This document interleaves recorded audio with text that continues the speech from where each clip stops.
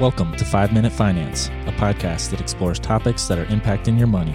Join us as we discuss what is moving the economy, markets, stocks, and personal finance.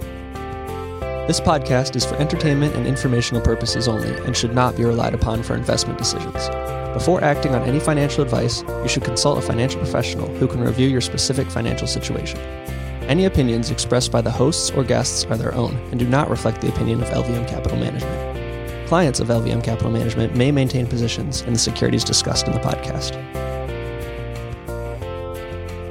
Welcome to the second episode of 5 Minute Finance. I'm Tyler Alvord. With me here today is Jordan Rummel, and we're going to be talking about jobs. So every Friday, or the first Friday of every month, the Bureau of Labor Statistics comes out with private payrolls and the number of jobs added. And in May, we added 559,000 jobs, with the unemployment rate falling from 6.1% to 5.8%.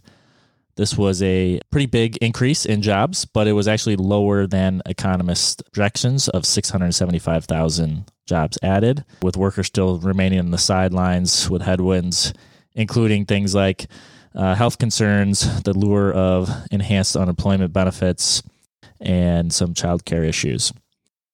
So in the report, Jordan, it was a strong report, but we're still struggling to recover from where we were at the beginning of 2020 before the pandemic.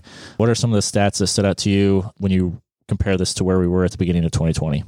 Yeah, so kind of taking a step back, we are down roughly 7.3 million jobs from where we were at the peak of 2020. Probably the most amazing statistic I've seen is we lost 21 million jobs in about 2 months during the decline there. We've gained, a portion of them back. It's been interesting to see where the gains have come from. Just in this May, hospitality and leisure added 292,000 jobs. And over the past 3 months, the economy has added 1.6 million jobs. About half of those, 850,000, have come from the leisure and hospitality industry. So we think about people wanting to go out and spend again, stimulus checks coming through, and people wanting to get out to use up some of that pent-up demand from staying at home there.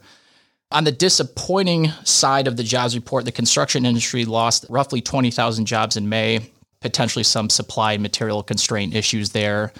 But on a positive note, manufacturing added 23,000 jobs, which was a good improvement from the 32,000 that were lost last month. So still kind of an uneven recovery between the construction and manufacturing sector there, but hopefully the trend continues to improve. Yeah, I thought that was the most interesting, the manufacturing side. I mean, you always hear, particularly the auto industry, where there's the supply issue, in particular for the semiconductor chips.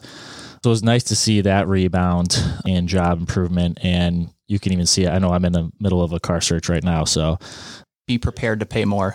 Certainly, but there seems to be more available over the last few weeks, so that's kind of a welcome sign for the auto sector as well. Yeah, and what I thought was kind of interesting too is the market's reaction. Initially, market was looking to open down. Numbers came out and stocks took off, with the 10-year yield falling 7 basis points to 1.56%, which is somewhat the market saying that potentially the Fed is going to be here for longer, providing support. The two mandates of the Fed: price stability and full employment. And so when you see employment not getting back to the level where the Fed deemed to be full employment, the accommodative policy is probably going to be here for a little longer. Yeah. And the other side is maybe we're in this kind of Goldilocks scenario where employment kind of slowly trickles back to normal instead of all at once, which, one of the major issues right now is inflation. And maybe that could stem inflation a little bit if it's just a slower job recovery than all at once, and could keep the Fed more accommodative for a little while, keep rates a little bit lower. So that could be good for the stock market. And you're seeing in the headlines, and certainly everywhere you drive, now hiring, right? Higher starting wages, signing on bonuses. It's tough to get these people to get back to work when there's somewhat of an incentive to not work through the enhanced unemployment benefits, different stimulus programs, and such.